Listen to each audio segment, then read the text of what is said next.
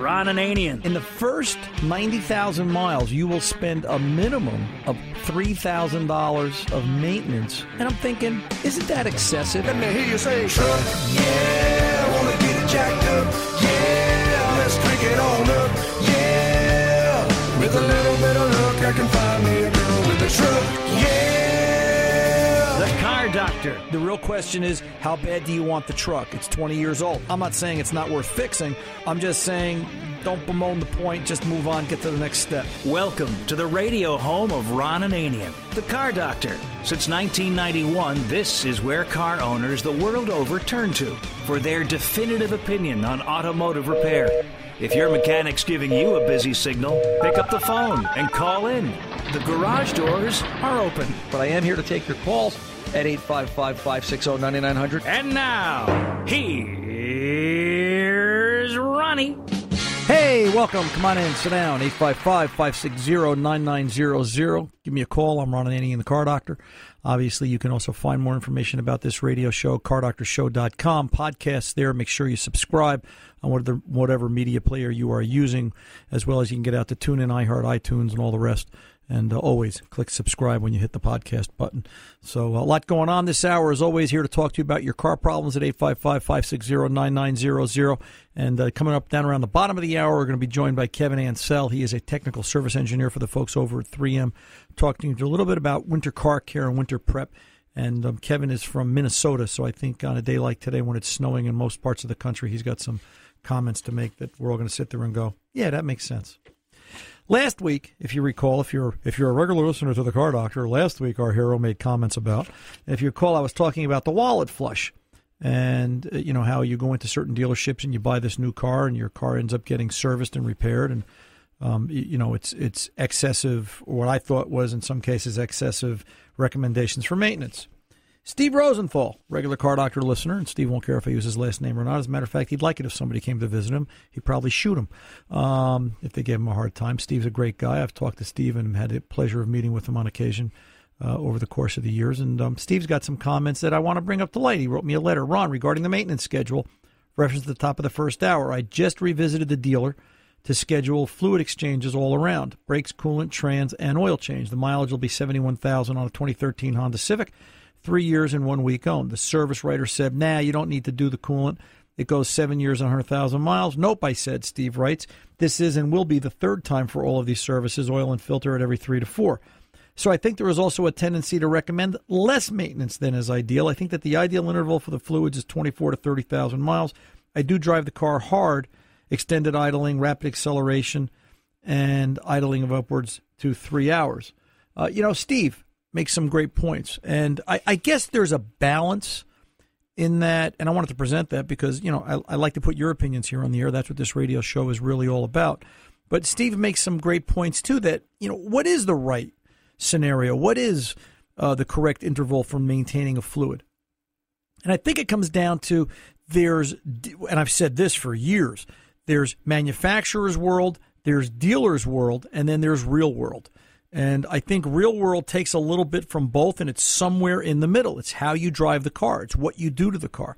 My point with last week's comments were, don't buy a service package that talks about replacing a fuel filter at 15,000 miles if your car doesn't have one.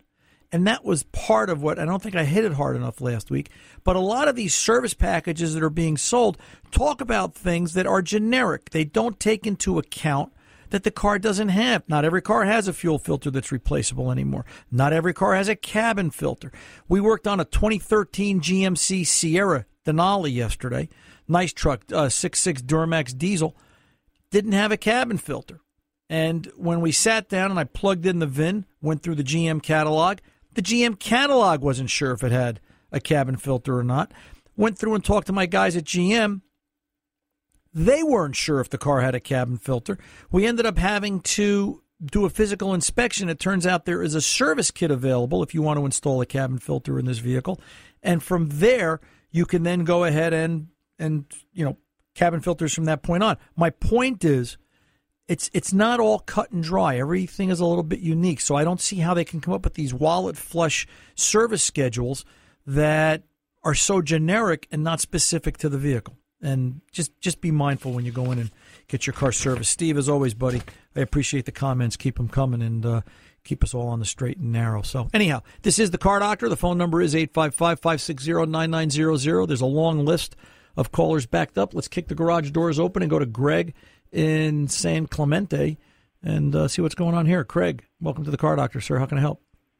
Hey, thanks, sir. I have an old 93 Pathfinder that's got 230,000 miles on it, and I need to get a pickup truck. I've determined that. Okay. And I was wondering your thoughts on the Dodge Eco Diesels, and I was also kind of considering a Toyota Tacoma. Just wondering what your thoughts are about the Eco Diesel mainly. Who's going to work on it, Greg? These days, I think anything new. I don't know if I could do anything to it. Well, I'd like to. So you probably can't. And I don't know what you do for a living, and I'm not saying you're incompetent. I'm just saying you probably can't because you won't have the tools. So that being said, who's going to work on it? Dealer or an independent? I guess. I mean, if I bought new, I think you end up getting some kind of dealer warranty stuff for a while, but most likely I'd probably end up going independent at some point. I mean, I'm pretty handy myself. I mean, I've done all my work on my Pathfinder. I'm coming up for a timing belt, and I just don't feel like doing it. Like I just need to replace this truck because it's kind of not working for me. Let me try looking at it like this, okay? What do you do for a living, Greg? I'm basically in construction management. Okay, so you're good with your hands. You're a smart guy. I get that. There are things you just can't do on a late model vehicle without a scan tool. And the cost for you to do them becomes prohibitive. So, one of the things I always encourage people to think about when they're buying a vehicle is who's going to work on it? Where's your comfort zone? All right? Picking a mechanic is getting to the point where it's like picking a life partner. You got to find somebody. Exactly. It really is. You got to find somebody you're comfortable with, and you got to find somebody that you can connect to because, so many times the questions I get both here and at the shop indicate to me that people have a huge level of discomfort in speaking to a mechanic. And, that becomes an issue. So, I think the decision, both good vehicles, I'll say it like this, both good vehicles, but I think you've got to really make the choice or the call of, who's going to work on it and how comfortable are you being that way. Who's been working on the Pathfinder up to now? Do you have a relationship with an independent shop right now? Oh, no, that's always been me. I mean, I've wrenched on all my vehicles my entire life, and I have, for the past 5 years, I've had a company vehicle, a Dodge Ram 1500, and the first out of 2012 that I put 200,000 miles on from work driving, and my Pathfinder basically has sat for 5 years pretty much. And the Dodge, I mean, I don't know. I mean, I take it to the fleet mechanic and have him do stuff, and I even realize stuff that he's done that's kind of hasn't worked out. Like it's had some transmission issues. Actually, the 2011 I've had has had a transmission issue. And, it just seems like the newer cars, they're a lot harder to work on. Oh, absolutely. For a regular guy. Absolutely. Listen, they're a lot harder to work on for the professional.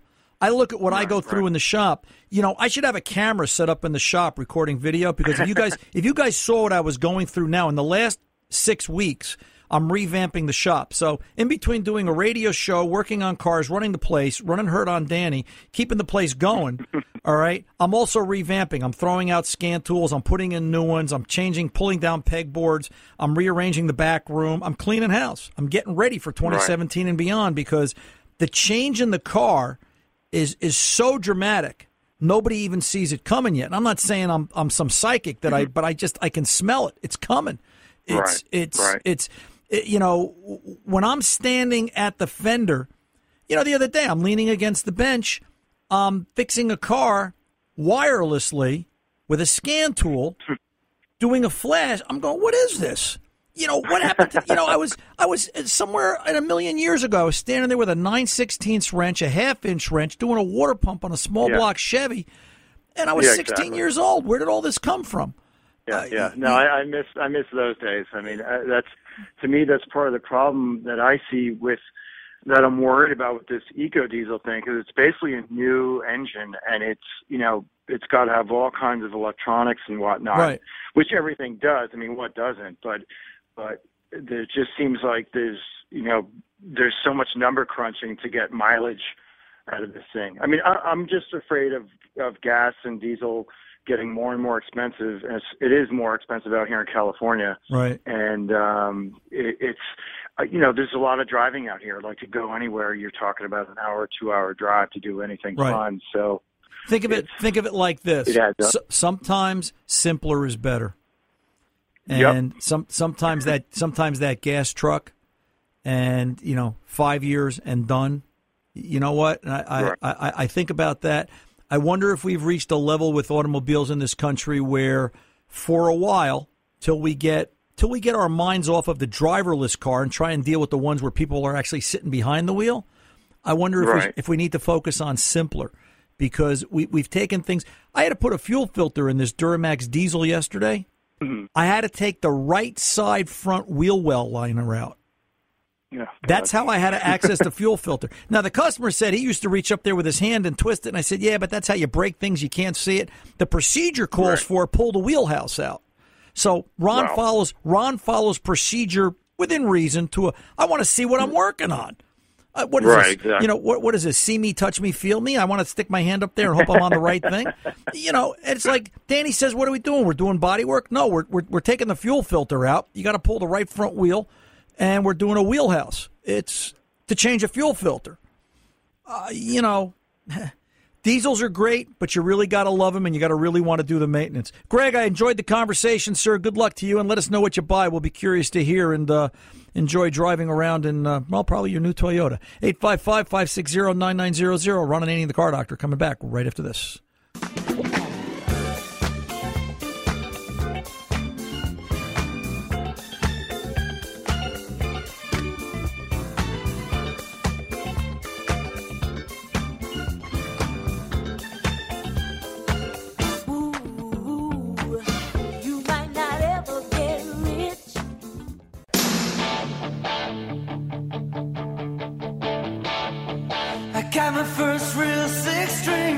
Hey, welcome back. Ron Ananian, the Car Doctor, rolling along. Let's get over and talk to Richard in Iowa, 95 Jeep Wrangler. Richard, welcome to the Car Doctor, sir. How can I help?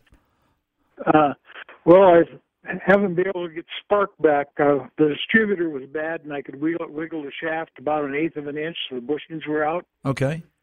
And it quit before then, and then I put a new distributor in, put a new cap, new rotor on it, nothing. So I checked the positioning switch or indicator, and I got my 5 volts off the number 1 and 2 pins. And then I pulled the coil off, took it up to the shop, had it checked. They said it was okay. They're on their check. Put that back on, and still no spark. Do you have injector pulse?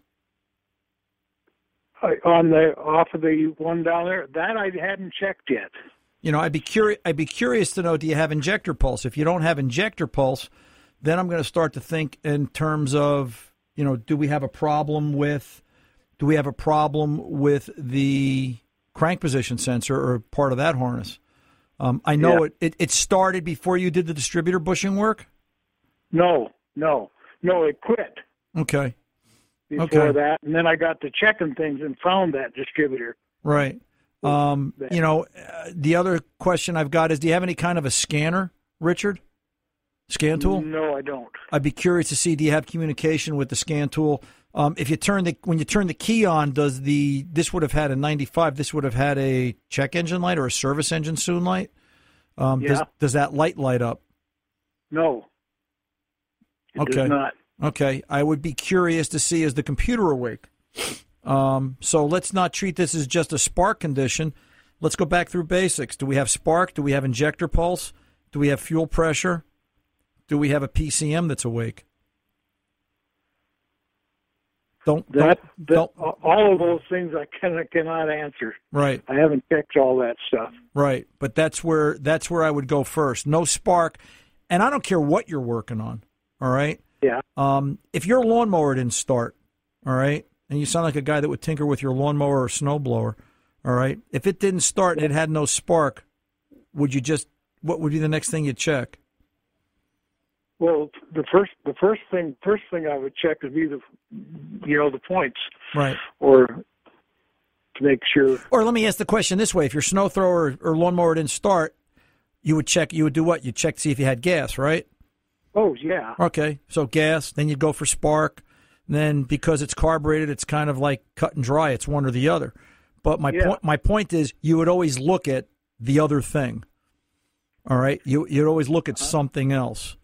So this could be just a spark problem, but the only way you're going to know that, and that's going to determine what flow of diagnosis to take, is do you have injector pulse? Do you have communication with the scan tool? Is the PCM awake? Do you have fuel pressure?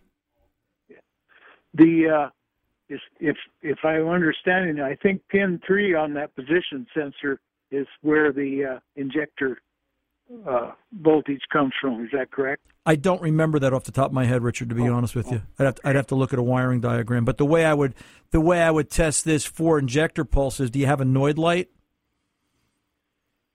Yeah. Just put a Noid. Do you have the right Noid light for the injector connector? That I'm not positive of. Okay. Well, they're cheap enough, and if you're going to tinker with something, I think you got to spend a couple of bucks on tools. You got an O'Reilly Auto Parts near you?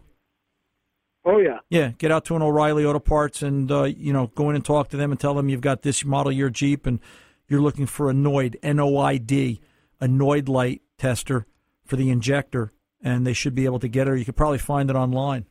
Get out to O'ReillyAuto.com and you'll probably see it there. And the idea is, does it blink? If it blinks, well, then you've got a signal from the PCM driving the injector. If it doesn't blink, then check one side or the other for your voltage.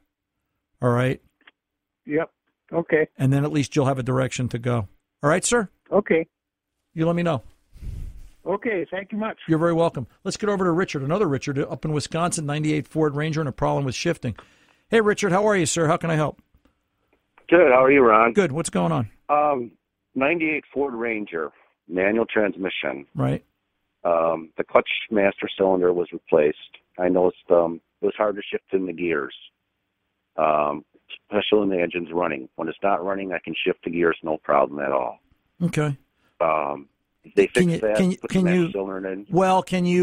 you go? I'm sorry. Can you go if you're sitting there running and you push in the clutch? Can you get it into first? Most of the time, yes. Okay. Can you get it into reverse? Can you get it into reverse? Most of the time, I can. Yes. Okay. Can you get it into any of the other gears? Yes. All the time. Most of the time, I can. So is it? I guess the question I'm asking is it consistently hard to get in all the gears, or first and reverse harder than the other 3 or 4? I would say it's all the gears. Okay. Ron. It sounds like then either we've got a clutch problem, a mechanical clutch issue, all right, okay. In the sense that the clutch isn't being depressed far enough, or there is a problem with the release mechanism. That's what somebody mentioned, possibly, that it might be too high or something. Right. The key is that it won't go into reverse. Reverse is a non-synchro on manual transmissions, and that's the common denominator.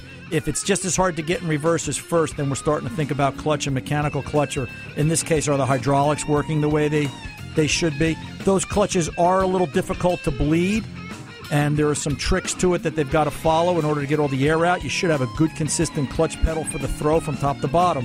But other than that, you want to take a look at and consider the mechanical side of the clutch. Good luck. Coming up next, Kevin Ansell from 3M. I'm Ron Ananian, the Car Doctor. We're back right after this.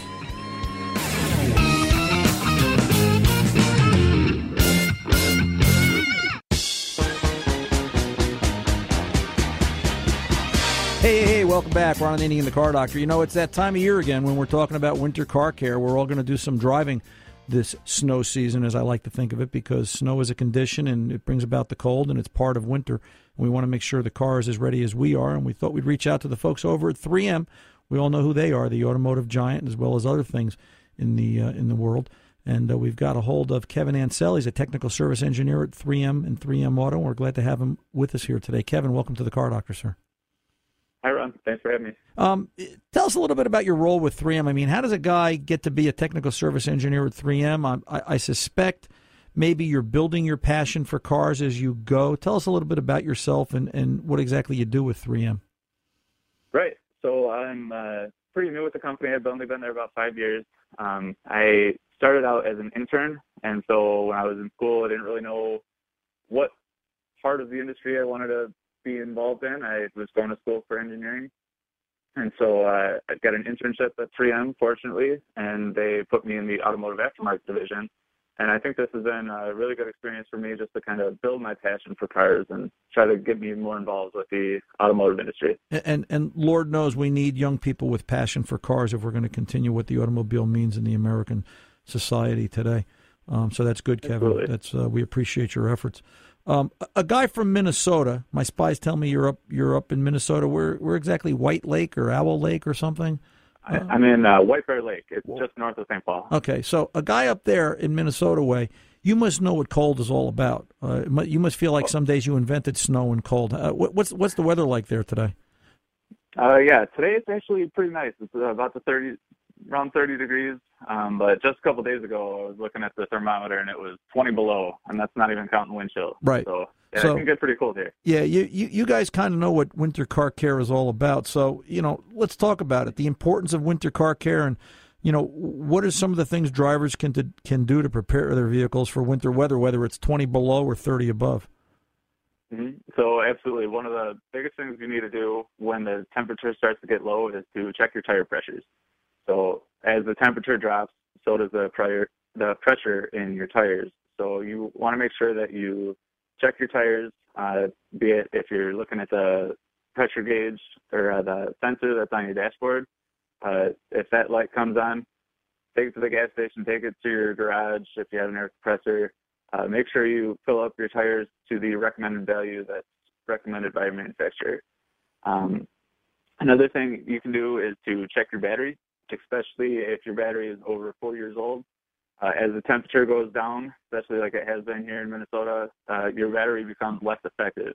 And then as it's getting cold out, your engine will require more power in order to start. So with cold starting conditions and cold temperatures, old battery may not be as effective, and you definitely don't want to be left stranded in a parking lot somewhere where your car won't start. It's no fun waiting in the cold with a dead battery. I always say July's okay. If you got a little barbecue, you can sit on the side of the road and have some shrimp. But, wintertime, no fun. No fun at all. Not fun. Yeah. Yep. Go ahead. I'm sorry. I didn't mean to interrupt you. Sure. So another thing you can do is to flush the coolant system and add fresh antifreeze. Don't just be tempted to top off the antifreeze from last year, because you sometimes can do more damage than good that way. You want to make sure you have a good ratio of antifreeze to water to make sure you get protection for the temperature that your kind of environment is used to. Coolant is very important because it protects your engine from freezing. As liquid freezes, it expands, and engines can crack, and that could just be disastrous. You don't want to be in that kind of situation. Right. So yeah, and it also acts as a corrosion protector, so it prevents rust and buildup inside your engine. And so make sure at a very minimum that you follow your manufacturer's recommendation and change your coolant as recommended. And that's a very important point, because it's, a lot of people don't understand that the coolant will have good freeze point. They don't consider the corrosion or the acidity of the coolant breaking down, causing damage from the inside out. What can you tell us about in terms of products, Kevin? What sort of things does 3M have for winter car care? I'm sure you guys have more than a few. Right. So as the days are getting shorter right now, we've passed the first day of winter, so days are actually starting to get longer. Very good. But if you're anything like me, you're doing a lot more nighttime driving this time of year. It seems like for me, when I'm driving to work, it's dark out. And then when I'm driving home from work, it's dark out. And so we're doing a lot of nighttime driving. We want to make sure that you are able to see at night, and so that your headlights are clear and functioning properly. So 2 different ways that you can do that. You can either change out the light bulbs, which, over time, the lights tend to fade out, don't put out as much light. Or big problem that's on the road with a lot of cars today is that the headlights become hazy and yellow, and that you don't get the light output from that.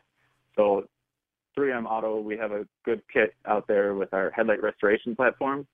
We have actually a couple different kits that you can use depending on the level of oxidization on your headlights, to make sure that you can make your headlights good as new, and so that you can see at night.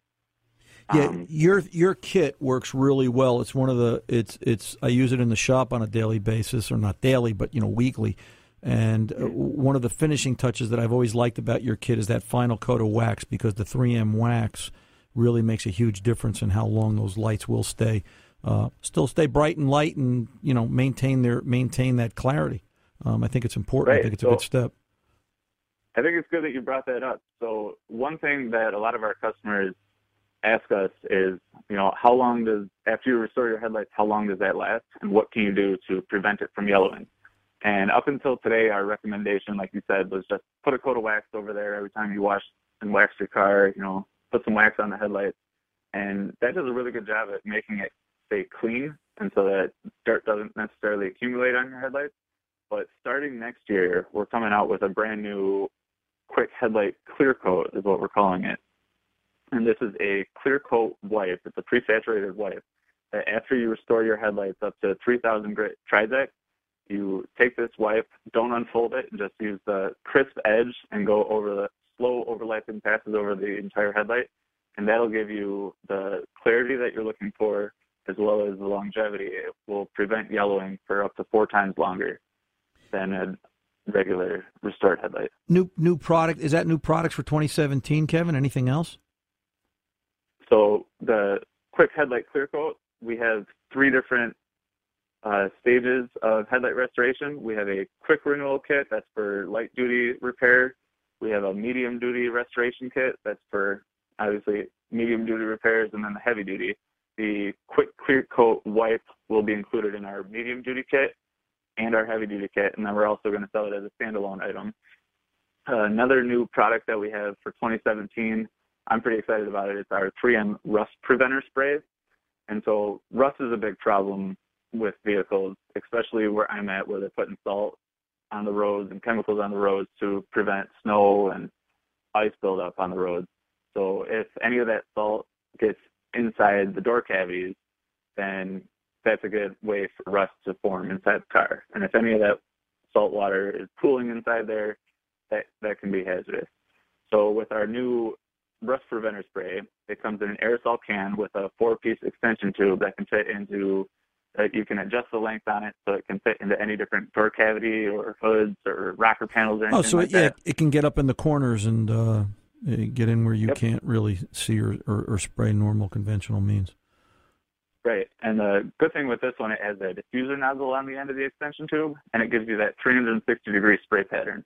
So as you're pulling out the extension tube, it gets complete coverage on the entire interior surface of the panel.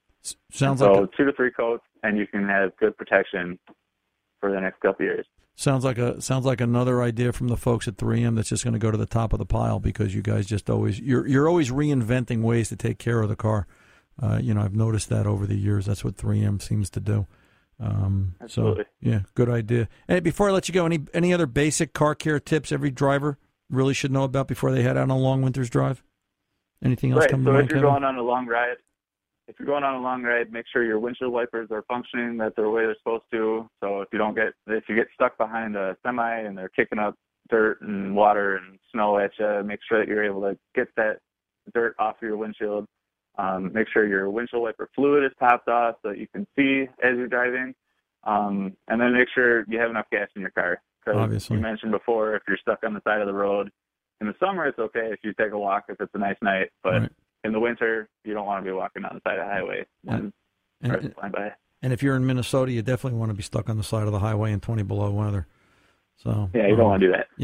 I was talking to Kevin listeners prior to the broadcast today, and we were discussing Minnesota. I was up in Minnesota years ago, and driving down this one major highway, and we talked about these houses that had sticks. Do they still put the sticks in front of the front doors on the houses, Kevin?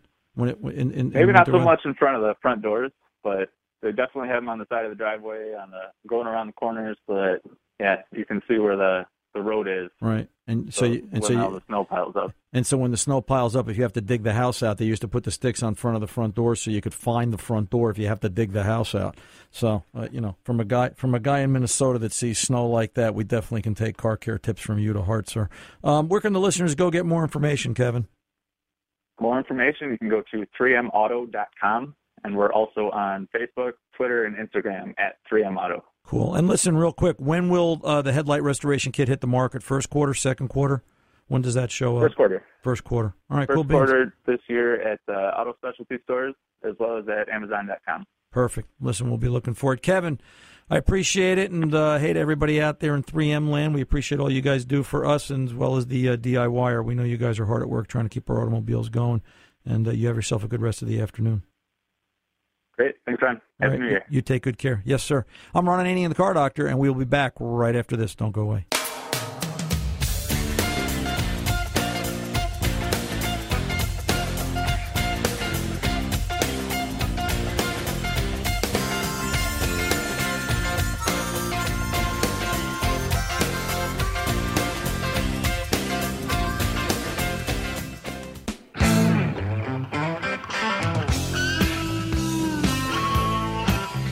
Welcome back. Ron Ananian, the Car Doctor. Keep in mind, if you're podcasting, and I know I've said this a couple of times. I was saying, how many times did I say this hour? 4. That's the score of the Giants game tomorrow. The Giants are going to get 4 points. I don't know how, but Green Bay is going to get 24. I like the guy in the first hour that talked about 24-10. We'll see. 20's going to be cold out there on the 50-yard line eating that cheese sandwich. But if you are podcasting, click subscribe. Help the Car Doctor out. Let's get over to Glenn in Philadelphia and see what's going on here. Glenn, welcome to the Car Doctor, sir. How can I help? Hey, Ron, thanks for taking my call. Hey, Glenn, let me ask you a question. Wait, I actually have a question. You're from Philadelphia? It's snowing. Yeah, okay. What's gonna be the score tomorrow of Green Bay Giants? This ought to be good from a Phillies fan. Oh God. I like Green Bay. I don't know about the score, but yeah, I'll take them in that game. Okay. Tone, that's 2 now that have talked. Okay. I'm just ensuring the victory, bro. So, anyway, what can I do for you today, Glenn? Not to make this a sports hour, but go ahead. 2009, 2010, I was looking at the Toyota Highlander. The 2 I had in mind are both private owners, and they both have about 80,000 miles on them, really well maintained. I just wanted to get your opinion on the car and to hear what you thought about it. I think they're usually great cars. Okay. Toyotas are one of those cars that will take a little bit of abuse. They will stand up to a little bit of intolerant maintenance and so forth. There's a line there, but I think what you're talking about, I think what you're describing to me sounds like I'd consider either one. I'd look at price, I'd look at condition. Both V6s. Yep. Yeah. Pretty bulletproof to a degree. They'll have their quirks. They have their issues. I mean, they'll rust. The biggest thing I see with Toyotas, it sounds funny, but they get something I call the Toyota crunchies on their exhaust systems, where they get to an age where it's not the exhaust system. Well, the flanges start to deteriorate, but the nuts and bolts holding them together just start to they get crunchy. They start to flake apart. And you end up, the rest of the system starts to rot and fall off from the end in. And, other than that, except for some of the ridiculous prices Toyota charges for catalytic converters, I think they're good cars. Okay. You never want to put an exhaust on a Toyota, though I can tell you this. I've seen some Toyota exhaust systems, $3,000 in parts. It gets crazy. Wow. Yeah, nuts. But when you consider what the car is new and when you consider, the mileage, I don't think 80,000 miles is a lot of miles on anything today. And if it's had maintenance, I think most cars will go 250,000 miles. I really do. I just think it depends on who's working on it. But yeah, by all means, just watch your pricing and, enjoy the car. All right, sir? What would you suggest I do as far as maintenance right off the bat at that mileage? Well, I'll tell you what. Hang on. Let me pull over and take the pause. When we come back, we'll go over that real quick. Stay tuned. I'm Ron Ananian, the Car Doctor. Don't go away. Maybe you can drive my car, and maybe I love you. Beep, beep, beep, beep, yeah.